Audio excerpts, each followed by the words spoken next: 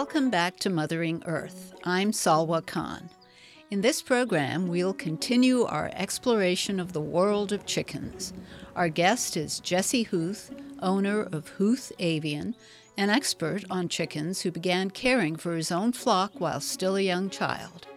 Since then, his knowledge and expertise on chickens has expanded through personal experience in raising chickens, through his own reading and research, and through formal education.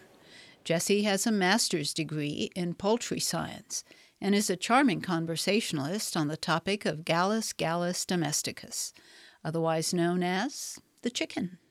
On an average day, what kinds of things would I be doing to take care of the chickens? What are some basic sort of care and maintenance things? Well, it's pretty much the same as any other animal. You go out there, you make sure they have food, especially in the summertime. Make sure they have water. You're going to want to check the water several times a day in the summertime because it can evaporate so quickly and the chickens will be going through it a lot. Of course, you want them to have water year-round, but the hot Texas summers, water goes away faster than you'd think. I actually recommend using an automatic watering system. You can use a pressurized water or just a float valve in a bucket that will keep the watering system full at all times, because if a chicken runs out of water for even an hour, that will set them back and they'll probably stop laying for a few weeks at a time. Really? So water is crucial for chickens. Give them their food. If you're giving them a food ration, make sure they've got that selection there. Clean up the droppings at least once a week, if not every day. Go out there with a shovel and scoop up the droppings. Make sure there's no mold growing or clumps of stuff underneath the waterers. If they're dropping water, it can get nasty and you'll want to scoop up that caked up chicken litter. I actually put a concrete slab underneath my chicken roosts. That's where most of the droppings will collect. The chickens sit on the roosts, do their business, and then you can go in first thing in the morning, scoop that up. Makes cleanup really easy. Right. Once or twice a day, collect your eggs. If you don't collect them soon enough, sometimes they'll break, and you can develop an egg-eating habit in the chickens, which is really, really hard to get rid of. It's a learned behavior. The egg if it breaks. Yeah, it's a learned behavior in chickens. If an egg breaks and they realize there's something tasty in there, then you'll get a hen that'll start pecking into the eggs, and you really can't untrain them, and you have to get rid of that hen because they'll teach the others to do it as well. So collect your eggs once or twice a day, and just while you're out there in general, watch all your chickens. Make sure they're not rasping. Make sure they don't look sick. Their droppings, when you're scooping it up, make sure they look normal. I actually have a chart of chicken droppings if anyone's interested in that. I can put it up on my website. Normal versus normal versus abnormal droppings, because there's a number of different droppings that chickens can make. There's the normal green and white stuff that you usually see, and then there's periodic stuff that comes out of the deeper part of the intestinal tract of the chicken, the ceca, and it looks diseased at the first time you see it. It can look brown or orangey, and that's not good. Some shades are fine. That's okay, and sometimes, but other shades are not, and it's kind of a fine line. But if you see blood or worms or something that's bright yellow or bright green, that's a sign that there's probably something wrong, and you should take a closer look at what's going on with your chickens. Okay. And finally, one thing you don't ever want to forget is closing up your chickens at night. Go out before it gets dark, close up the coop, count your chickens, make sure they're all in there, or raccoon might come around. They'll learn if you don't close up that coop soon enough, they'll come around right when it gets dark, and a raccoon will wipe out a whole chicken flock in one night if they get the chance. Wow. So close your birds up. I understand that you had done research on the use of light in terms of how it affects egg laying. Lighting and behavior. It's done a little bit on egg laying. I've done a lot on hatching and behavior in chickens. Actually, when I did my studies, it was mostly done on meat chickens, broiler chickens, just because they grow so quickly, I can measure the differences on them. But what I did my research on was testing stress and fear responses in chickens according to different types of light. I'd test CFLs, LEDs, and incandescent lights. Wow. And this was in a completely enclosed environment, not accounting for natural daylight at all. So it was just the different light sources. And LEDs are by far the best. They have the most natural spectrum. They don't have a flicker to them, and they can be programmed to the perfect frequency wavelength for chickens to exist. Chickens have a completely different visual sensitivity than humans. They can see a wider spectrum. They can see into the ultraviolet range. And while humans, if you look at the curve of light sensitivity, we have a peak in green. We see green light really, really well. And then it's just like a bell-shaped curve. Everything else goes down from there. Chickens, they have 4 different types of receptors in their eyes. So they have a peak in ultraviolet, in blue, in green, and in red. So they have much greater visual sensitivity than humans do. Yeah. So they're very, very attuned to their lighting. So the CFLs, they're tuned for human vision. They have little tiny peaks in their wavelength that our human mind puts together as white light. To a chicken, I don't know exactly what it looks like, but I know that is a striking difference in behavior. I walk in a coop lit with only compact fluorescent lights, and the chickens are piling in the corner trying to get away from me. They're extremely fearful, flying around, trying to escape.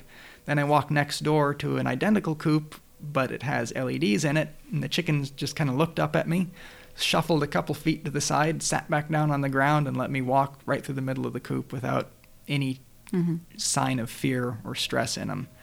And the stress will negatively impact growth of chickens. It'll negatively impact their health and their laying ability. Okay. So if a chicken is stressed, it's going to be focusing on what that stress is, not on producing more eggs. So you reduce the stress, you reduce the fear, and you'll have better quality of living for your chickens, and the chickens will produce better as well. You're listening to Mothering Earth. I'm here today with Jesse Huth, and we're talking about chickens. Now, you said earlier that chickens can be a nice pet. So do they, would you pet them or stroke them or talk to them, or what kinds of things? How do you play with your chickens? All of the above. One of the favorite things that everyone that has ever been out to my place loves to see it is if you get a big cricket or something and you throw it out to them, one will grab it and then play keep away with all the others. They'll just run around the yard, and you'll have one chicken with a grasshopper. One time I even saw like a 3-foot snake hanging out of this chicken's beak with all the other chickens hot on her heels trying to take it away from her. So just in general, watching their behavior can be fun. But you can actually train chickens. You can give them treats, train them like any other animal to come when they're called. You can train them to hop up on your hand. I had one trained to jump on the handlebars of my bike when I called her over, and she'd just sit there, and I'd ride around the property with chickens sitting on my bike. You can train them to stand for showing. If you're going to show your chicken, train them to stand the correct way. And I actually had a public relations chicken that I had trained at one point she would jump up on my hand, let people pet her, and if she had to use the restroom, she'd give a certain squawk and fluff her feathers up to tell me to set her down, and she'd do her business, then walk right back over and let me pick her back up and take her out to show people off. It's great, especially if you're going to be holding a chicken all day, to train them to do that, because otherwise you're going to be cleaning up after the chicken more often than you'd like. Now, you talked about how stress can affect egg production. Yes. Are there other factors that also affect egg production? And absolutely. What are some of those? Lighting is one of the biggest ones. Okay. Every year when it gets to be fall and winter, when the days are getting shorter, I get calls, there's something wrong with my chickens, they're not laying anymore. Well, for most birds, chickens are no exception. When the day length is getting shorter, that's a signal for them that winter is coming. They're not going to be hatching any more eggs, so shut down the reproductive tract and start putting all that energy into storing up fat supplies and energy for the wintertime. So if you want your chicken to lay year-round, you need to have artificial lighting put on them. They'll pick back up in the summer naturally, but if you want eggs all throughout the wintertime, you'll get some, depending on the breeds, that'll lay off and on, but it'll definitely slow down over the wintertime if you don't put light on a timer out there in the chicken coop so they have constant day length. About 17 hours is what I recommend. Nutrition is another factor. If they don't have the right ingredients to make the egg, they're not going to be able to make the egg. Most chicken feed will have everything they need in them. If you're free-ranging them entirely without supplementing anything, watch the chickens, make sure they're still laying eggs. Otherwise, you might need to supplement a few vitamins here and there, and especially watch the shell. Chickens require a whole lot of calcium to put into that shell to make it strong, calcium carbonate. And so what I usually do is I supplement the feed. I just put a little container of crushed oyster shells out there. Oyster shells are calcium carbonate. The chickens will instinctively seek that out and eat it when they need it, and it will give them nice, strong, thick shells. You can also rinse out your eggs, crush up the eggshells, and give those back to the chickens as well. Just make sure you rinse it out and crush them up. Otherwise, you might inadvertently trigger egg-eating behavior. Okay.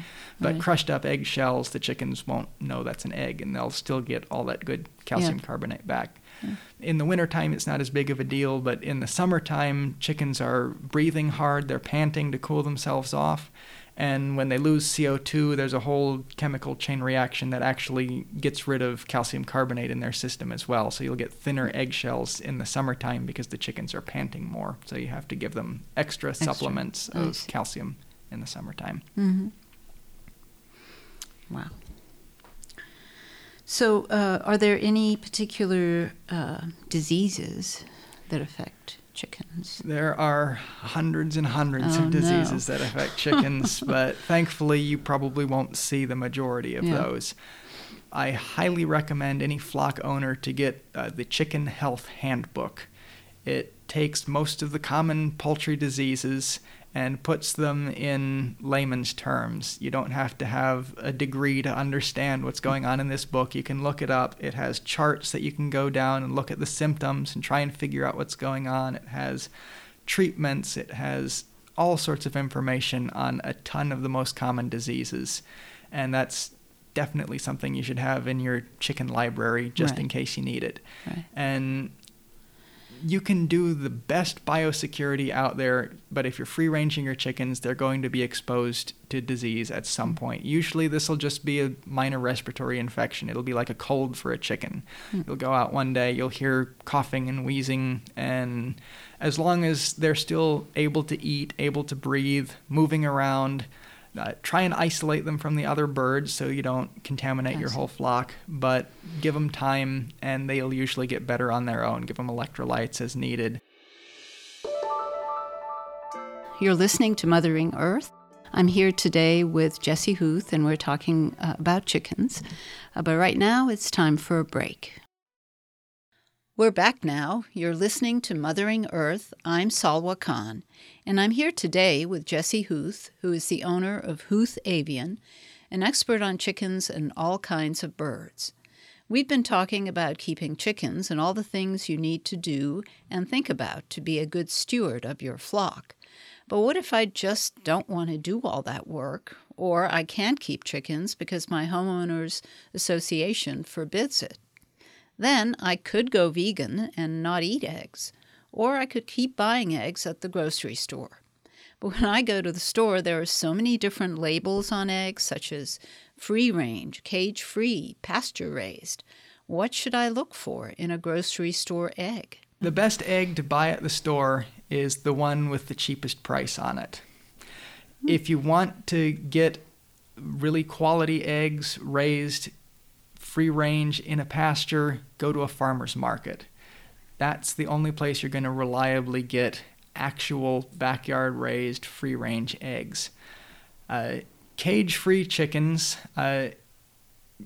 sounds great in practice, but realize that pretty much all they're doing is taking a house full of cage chickens and taking the cages out. It's still the same amount of room. It's actually more chickens crammed onto the floor space because the cages used to be stacked, and now they still need to be profitable and keep the same amount of chickens. But now, instead of being in a easy to clean cage, they're all milling around together on a dirty floor, and it's more expensive because it's just harder to raise the chickens that way. There's actually a bigger chance for disease in the cage-free eggs than in the eggs raised in cages.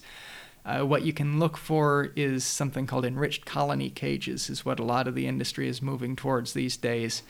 It's still a cage, but instead of a little tiny battery cage with a ton of chickens crammed into it, it's a larger cage. It's 10 feet, 12 feet by 5 or 6 feet. It's a larger area with a larger amount of chickens in there. They can socialize, they can walk around, they have room to spread their wings out, and they have environmental enrichment, meaning they have roosts, they have places to have dust baths sometimes, they'll have scratch pads where they can scratch on the ground. So it's a more humane way. Of the two, it's a more humane way of doing it. And it's not large enough where the chickens can panic and fly around and hurt themselves, which is another issue. You get people walking through the cage-free houses, the chickens freak out and they start flying into things, and not a pretty sight. And all meat chickens are floor raised. There's no meat chicken raised in a cage. Every single one's going to be raised in a chicken house on the floor. Now, free range is where it gets kind of a bit more, you think free range is going to be they're all walking around outside. Yeah. But according to the regulations, free range means the chickens have access to view the sky.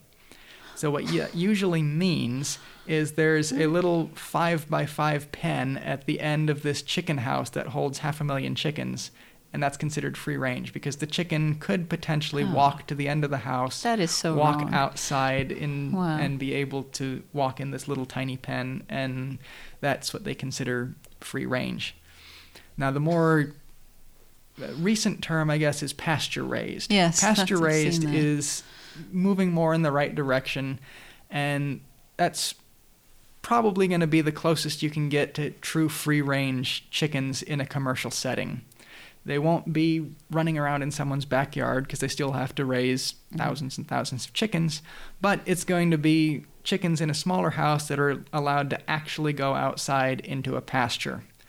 Now, there isn't really any oversight on this, so it's a relatively new term that people are starting to use. Okay. A lot of the pasture-raised operations are pretty good. They actually are wanting to do the best they can. That's why they're doing it this way.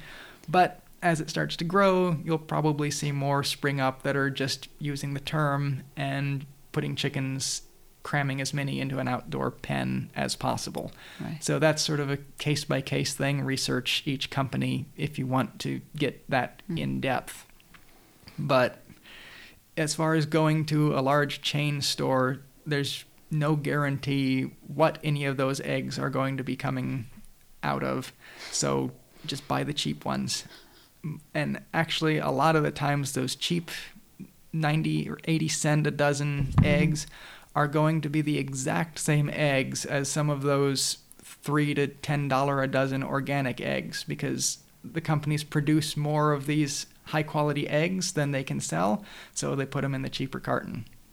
And it's repackaged. So a lot of the times you'll get the exact organic eggs in your regular egg carton because they had too many eggs at that point. So it can fluctuate. What does that even mean, the organic? Is that because they're feeding them organic food? Or organic is that better? Yeah. There's, again, a lot of different debate that goes back and forth there. Organic is free of, I don't want to say free of chemicals because everything's chemicals, but it's free of a whole lot of artificial synthetic stuff. There's no antibiotics in there anywhere in the food chain is the main thing. Right. There's no antibiotics in the food growth. There's nothing in the grain that was grown, nothing in the feed, no antibiotics given to the chickens, which again sounds good in practice or in theory, but 100% banning of antibiotics can result in sick chickens because you do want to treat your illnesses. But there is a huge problem in the poultry industry these days of antibiotic resistance. You're getting these big companies that just constantly feed antibiotics to try and prevent any kind of disease. And we're actually getting to a point where a lot of these antibiotics aren't working anymore. And there's going to be a big issue in a few years when we're not able to treat the next big outbreak, and we just have to depopulate massive numbers of chickens like we already do with the larger disease outbreaks. Right. So in that way, organic is better, but a non-organic backyard flock owner is probably going to have higher quality eggs and raise their chickens in a, I guess, more caring environment than a large company doing organic just to be able to stick that label on there and mark their eggs up by 500%. But I mean, price. isn't it better for you when you eat it if it is organic, if it doesn't have the antibiotics?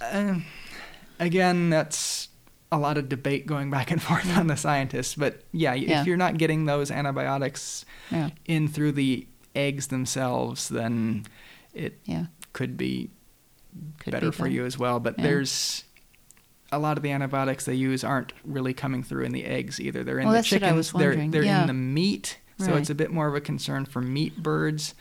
But by the time it gets into the eggs, it's usually so dilute that at that point it's more comes down to basing it on your principles. Do you want to support this industry that's overfeeding this antibiotics, or do you want to pay more to be able to buy the organic eggs that are raised under these specific criteria?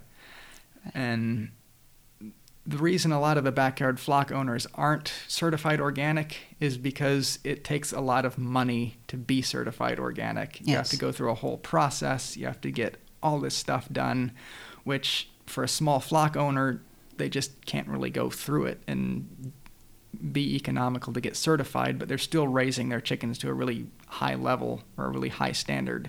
So if you want the best eggs and you're willing to pay a premium for it, go support your local flock owners, go out to a farmer's market, give back to the people that are in your neighborhood that will probably be happy to say, come out and look at my chickens. You can play around with them and see exactly where your eggs come from.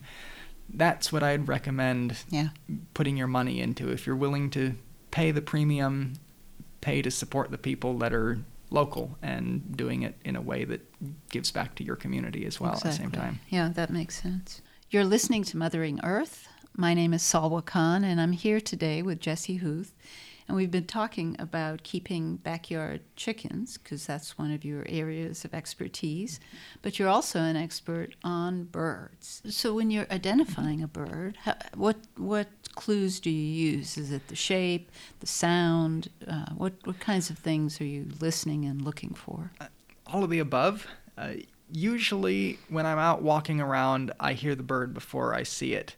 Learning the bird calls was one of the best things I did as far as my identification skills, because birds are very vocal, but a lot of times they're going to be hidden down in a bush. So if you can identify, oh, that is a black-cap vireo, you can then go seek out that bird. Or you can say, oh, that is a house sparrow. I've already seen 10,000 of those today. I don't need to spend time looking through the bush for that.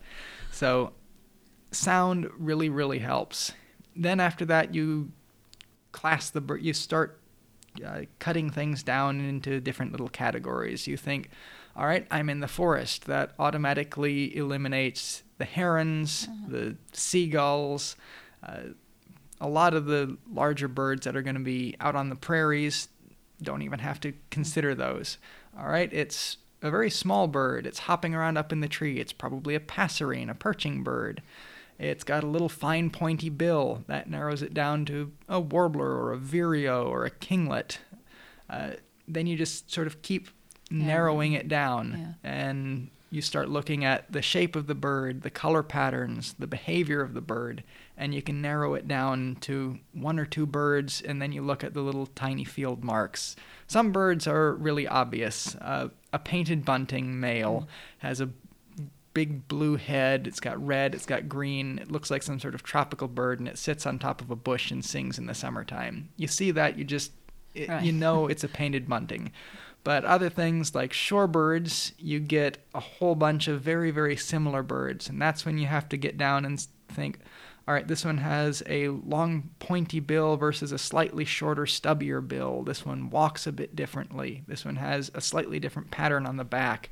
And you can start, there's again, little categories, but some birds just take a little bit more detail to look at up close and figure out all these different little intricacies of the birds. And that's part of the fun, part of the challenge, is being able to narrow down all these birds as well. Tell us about your website. So, because you also do consulting for Yeah, I do companies or for anyone, really. I do Okay. private consulting. Usually it's for backyard flock owners. I'll come out to your chicken coop. I'll look at your flock. I'll look at your coop. I'll answer any questions you have. I'll help you predator-proof your coop. Or if you have no coop at all, I'll help you get everything set up. Anything to do with raising chickens, if you just need to ask questions, I can help you out with that. And I also do guided bird watching trips. So if you want to get out and go birding and you want someone to give you some pointers and show you what the birds are, or if you have a specific bird you're looking for, I can help you out with that as well. That's all for now. This is Salwa Khan. Thanks for listening. Please subscribe to the Mothering Earth podcast on iTunes, Stitcher, or other podcast players. See you next time on Mothering Earth, your source for sustainable living news.